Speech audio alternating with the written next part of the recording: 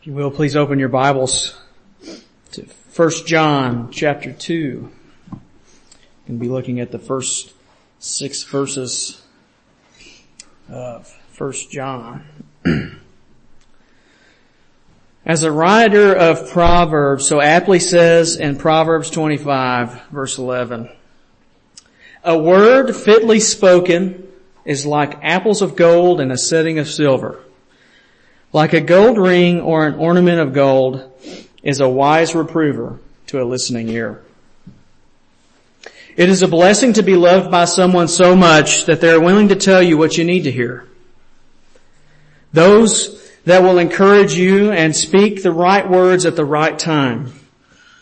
And surely you know a person like this. Most people that are like this don't even realize that they are this person. The recipients of this letter that John wrote, the first epistle of John, likely felt this way about the Apostle John.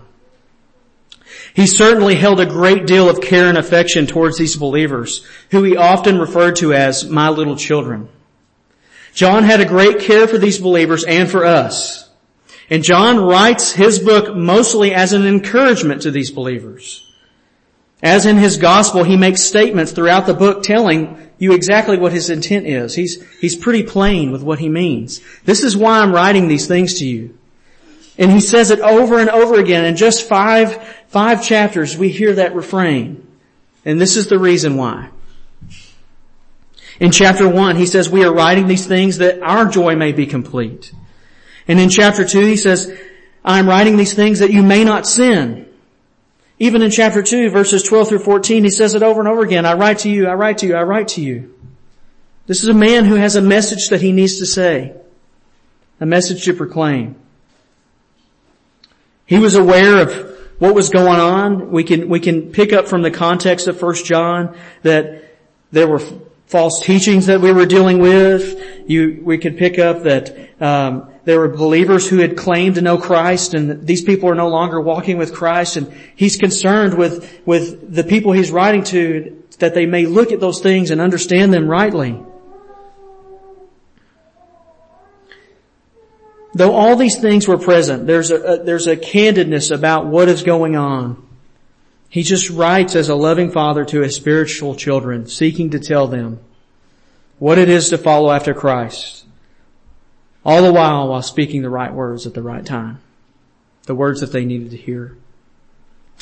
So as we look to the text, we'll look at 3 main ideas. First, Christ our advocate. Second, Christ our atonement. And third, Christ our guide. Before we go to the text, let us go to the Lord in prayer. Father, thank you so much for the opportunity to be before you, intentionally, before your word. But we pray that the power of your word would be present, that your Holy Spirit would make the words effective, and we know that you will. Lord, help us to look at a text that is so rich. Help us to think about what these things mean. And Lord, help us all to follow you and help us to refrain from sin. Thank you so much for your grace. We pray all this in Christ's name. Amen. If you would stand in the honor of the reading of God's word. 1 John chapter 2, verse 1. My little children, I am writing these things to you that you may not sin. But if anyone does sin, we have an advocate with the Father, Jesus Christ, the righteous. He is the propitiation for our sins, and not for ours only, but also for the sins of the whole world. And by this we know that we have come to know him if we keep his commandments. Whoever says, I know him, but does not keep his commandments, is a liar, and the truth is not in him. But whoever keeps his word, in him truly the love of God is perfected. By this we may know that we are in him. Whoever says he abides in him ought to walk in the same way in which he walked. You may be seated.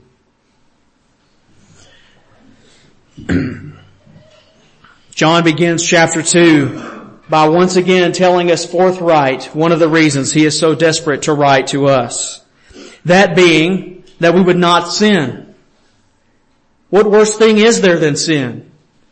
It is sin, our sin, that separates us from God. It is sin that brings death, destruction, and loss. It is sin for which Jesus had to die. For the believer, sin brings shame and it grieves the Holy Spirit. And John hopes that his words would dissuade those whom he loves from sinning. It is with this in mind that I ask you, do you despise sinning? I ask that genuinely. Do you view sinning as something that just happens that you should feel bad for? At what length do you go to avoid sinning against your holy God? I ask this because so often we test how close we can get to that sin line rather than running from it. We play around with the fire of sin and act surprised when we get burned. And Christian, have you considered the idea of not sinning? You may find this line of questioning a little pointed and maybe it might appear a little imbalanced. We are so often concerned with the struggle of sin, our struggle with sin. And we view it as something that is passive, that we rarely, if at all, consider this idea that we should not sin. John writes at least part of this epistle with the express goal that these people, us, by extension, would not sin. And though he has this desire, that does not mean that we do not or will not continue to sin after we come to know Christ. That's obvious by the fact that he continues to speak about Christ, the advocate. Though he has this desire, he does not stop there. No, we shouldn't sin. He continues, but if anyone does sin, we have an advocate with the Father, Jesus Christ, the righteous. John knows that as long as we are on this side of glorification, we will have a struggle with sin. Far from excusing our sin, he points to the reality that if we do sin, when we do sin, we have one who stands before God the Father on our behalf. Jesus, our righteous advocate. The term advocate brings to mind a judicial type of scene where you have the accused party who sits before a righteous judge. The judge requires perfection. The standards that he upholds, the law he upholds is perfect righteousness. The charges are laid out, the accused party is guilty, and the sentence is death. Yet there is an advocate who stands before the righteous judge and does not plead for the righteousness of the accused party.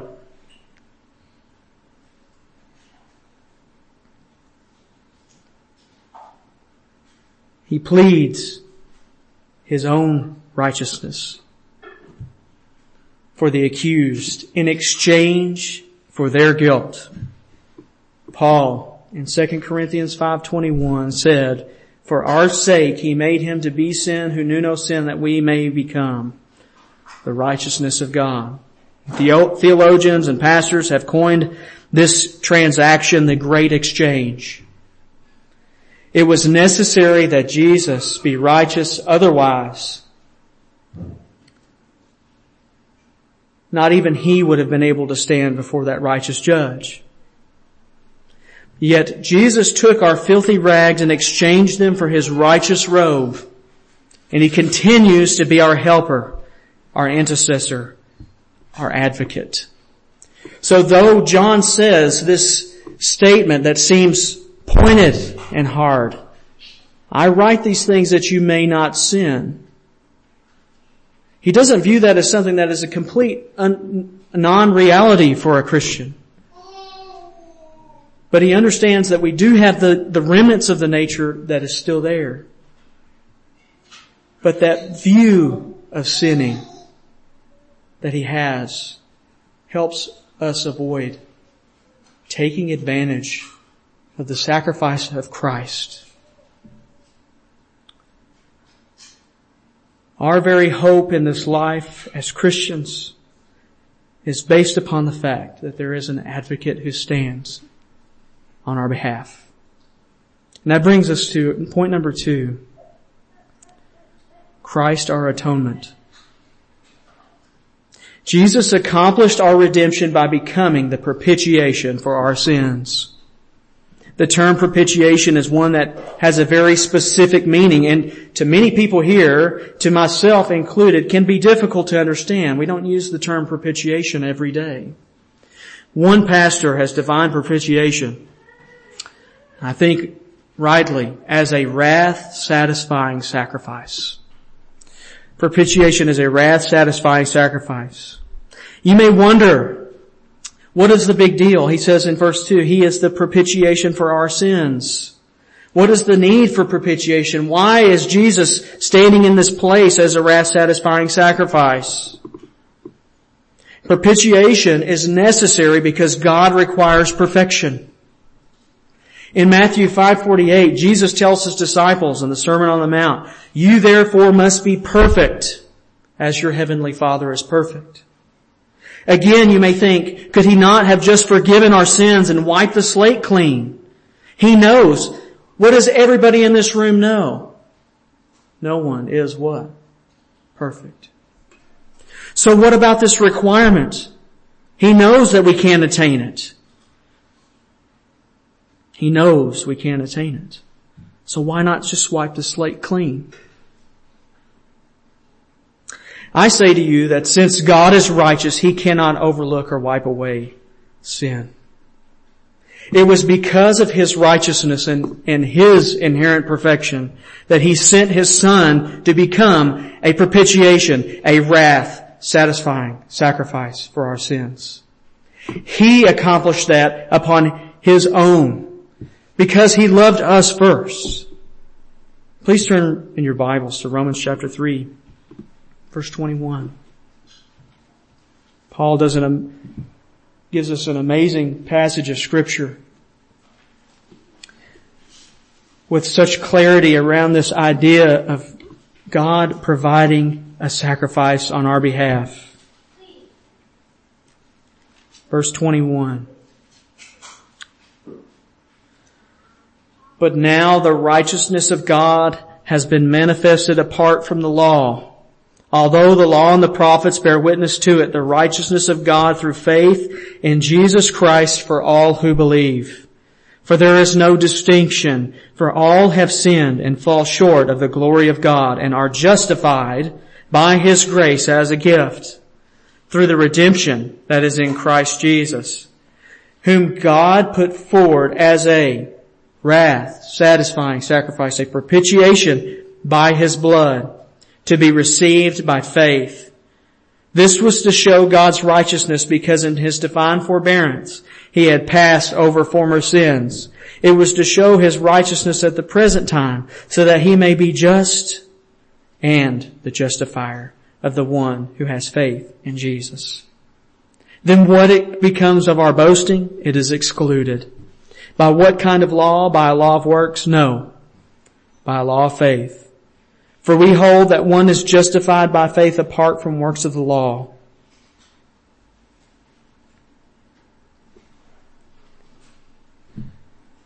Jesus came to be a propitiation. It was necessary that He come to be a propitiation because God does not overlook sin. If you are in Christ, understand something. Jesus did not forgive your sins. He paid for them. Past, present, and future. Jesus continues at this moment to stand in your stead if you're in Christ. As your advocate, He fulfills the righteous requirement of perfection by standing in your place. And He bore the wrath of God.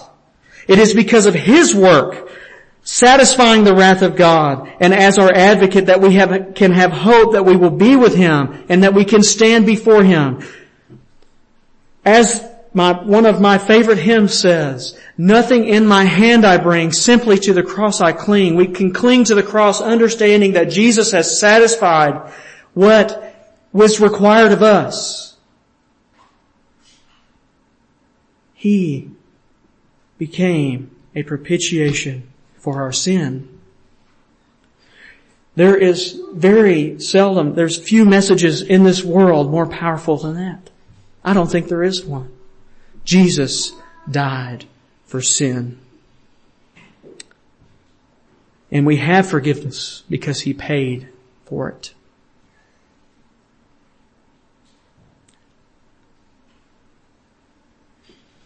John continues by talking about the application of this propitiation, the application of Christ's atonement. He says that this propitiation applies not only to His sin and to those to whom He's writing, but to anyone who has faith in Christ in the whole world. This propitiation was not only for an ethnic group of people, ethnic Israel, but to everyone who calls upon the name of the Lord everywhere. Some have insisted that this passage teaches that when John says the whole world, that he means that the sins of every individual who has ever existed has been paid for by Jesus' propitiation. If this were the case, then we would have to accept that every person would be saved. There is no sin that needs to be paid for any longer. There's nothing required of them, whether they had faith or not, whether they were Christians or not. If this propitiation applies to everyone, what sin is there to punish? There is no sin. Jesus was the wrath-satisfying sacrifice for sins. It is impossible that be the case.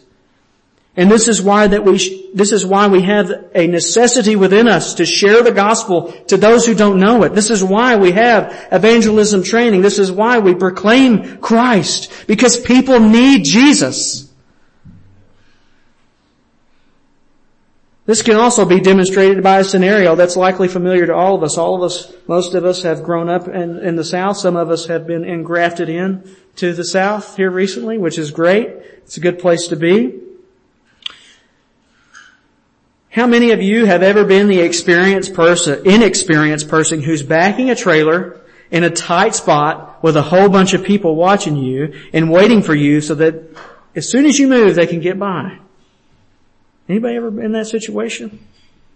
The intensity of the stress increases with each passing moment, with each turn of the wheel, with each reverse and pull forward. When you finally make it out of the gauntlet of trailer backing distress and describe your predicament, you can't not help but feel and say, the whole world was watching and waiting on me to get that thing backed in. And if we're honest, there was only like 5 people who were there. John here is describing not the extent of the atonement or propitiation for every individual, but the application of Jesus' sacrifice that knows no cultural bounds, but applies to all types of people all over the world. He was a propitiation for our sins and for that of all types of people. And praise God for that. Speaking as a Gentile. As we continue, we'll look at verse 3 again. Let's read that together. We'll be looking at point number 3, Christ our guide. And by this we know that we have come to know Him. Here's your litmus test. If we keep His commandments. Whoever says, I know Him but does not keep His commandments is a liar, and the truth is not in him. But whoever keeps His word, in him truly the love of God is perfected. By this we may know that we are in Him. Whoever says he abides in Him ought to walk in the same way in which He walked.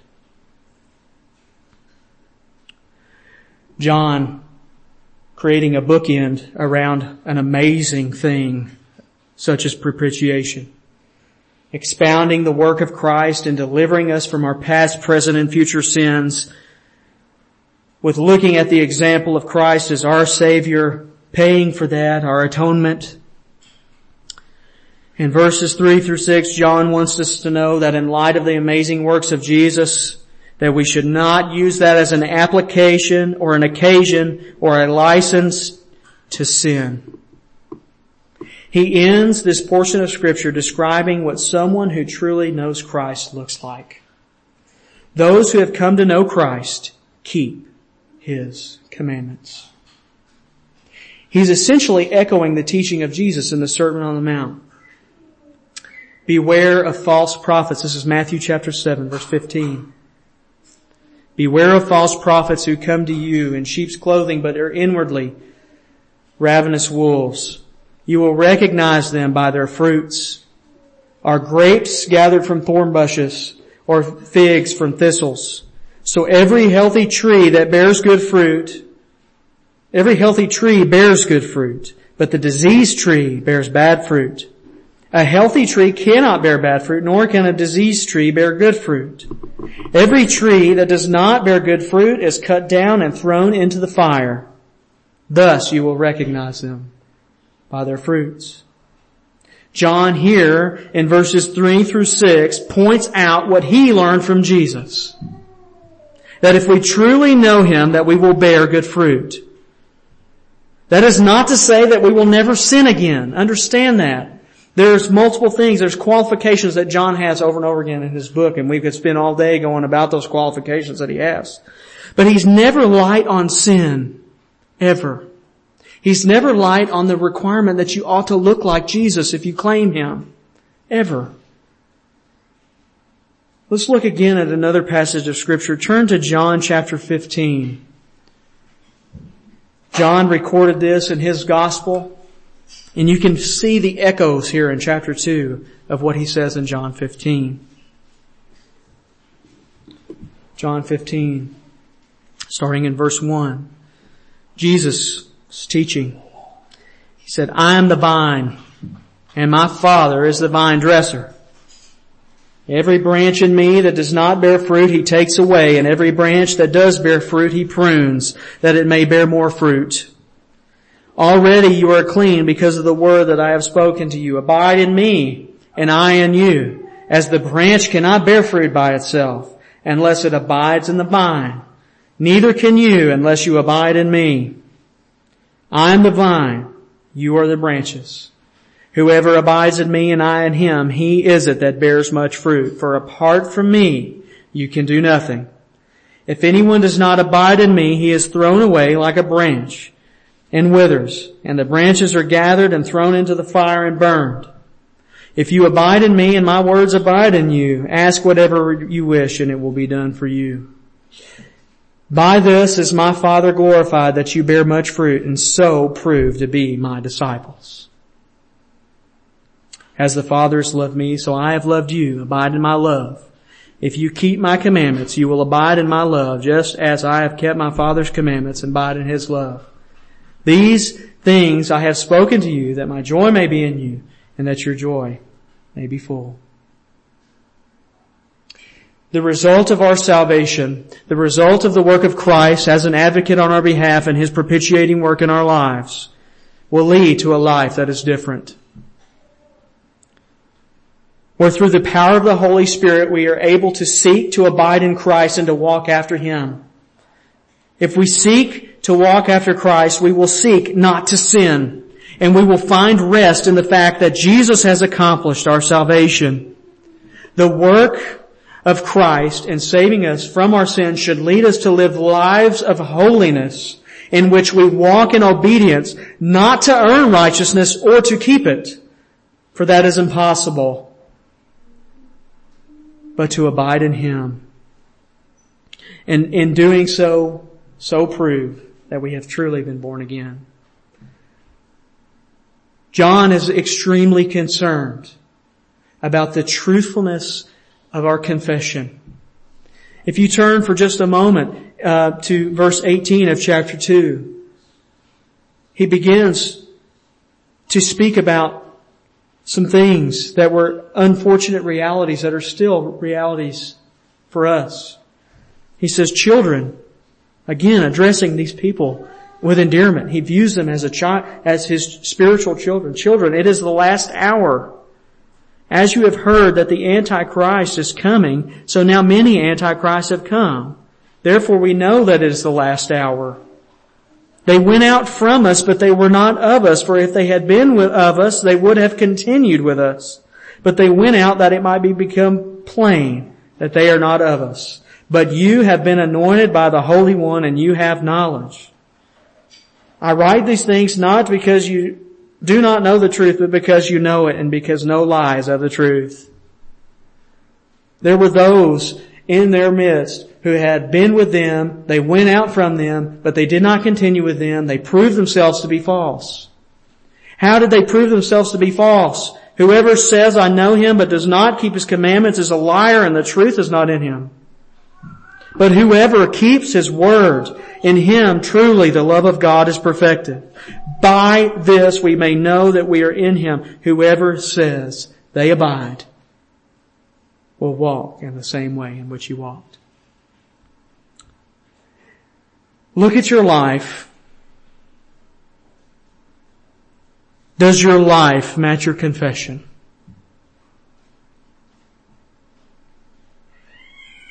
Do you claim Christ and yet despise and consider burdensome his commandments? If so, turn from this error. Seek the advocate and walk after the only one who can save you.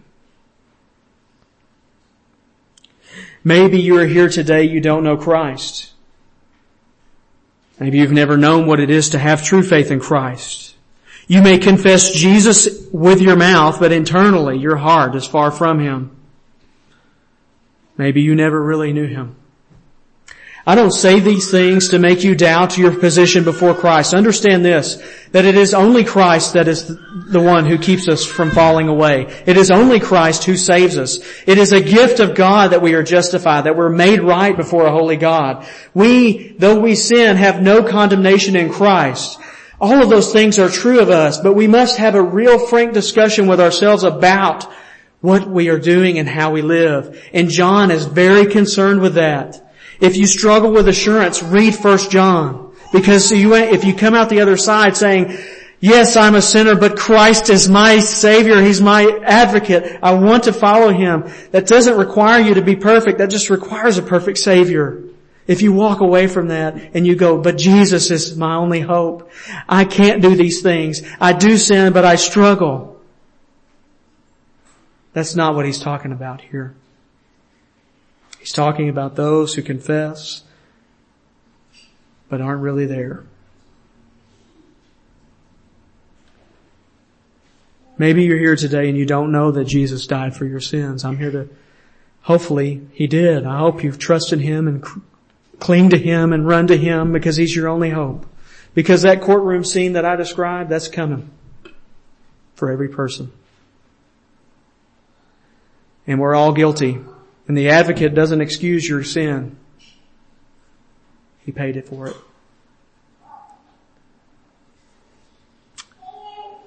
Have you ever had faith in Christ? The Reformers recognized the threefold nature to biblical faith. I love how it's been so often defined. They describe these three aspects of faith as like a three-legged stool. Faith is accompanied by knowledge, belief, and trust. And can you say you have truly trusted in Christ? The devil knows God. The devil obviously is it's a reality to him that God exists. Therefore he believes. Have you trusted in Him as Lord? Have you trusted in Christ? And if you haven't, call on Him, the only advocate that is available and the only one you need. The righteous Savior, Jesus Christ. Let's go to the Lord in prayer. Lord Jesus, thank you so much for today, for your loving kindness towards us and providing a sacrifice for your people. What you did really accomplished something. It wasn't just a show. You paid for the sins of your people. You paid for my sin. Lord, I pray that every person here, that myself, would look at our lives and say, how must we live? How can we walk after the Savior? Not to earn ourselves a place, but out of love, seeking to abide in the vine. Lord Jesus, be with our worship this day. Be with us this week as we seek to follow you. Pray all this in Christ. Amen.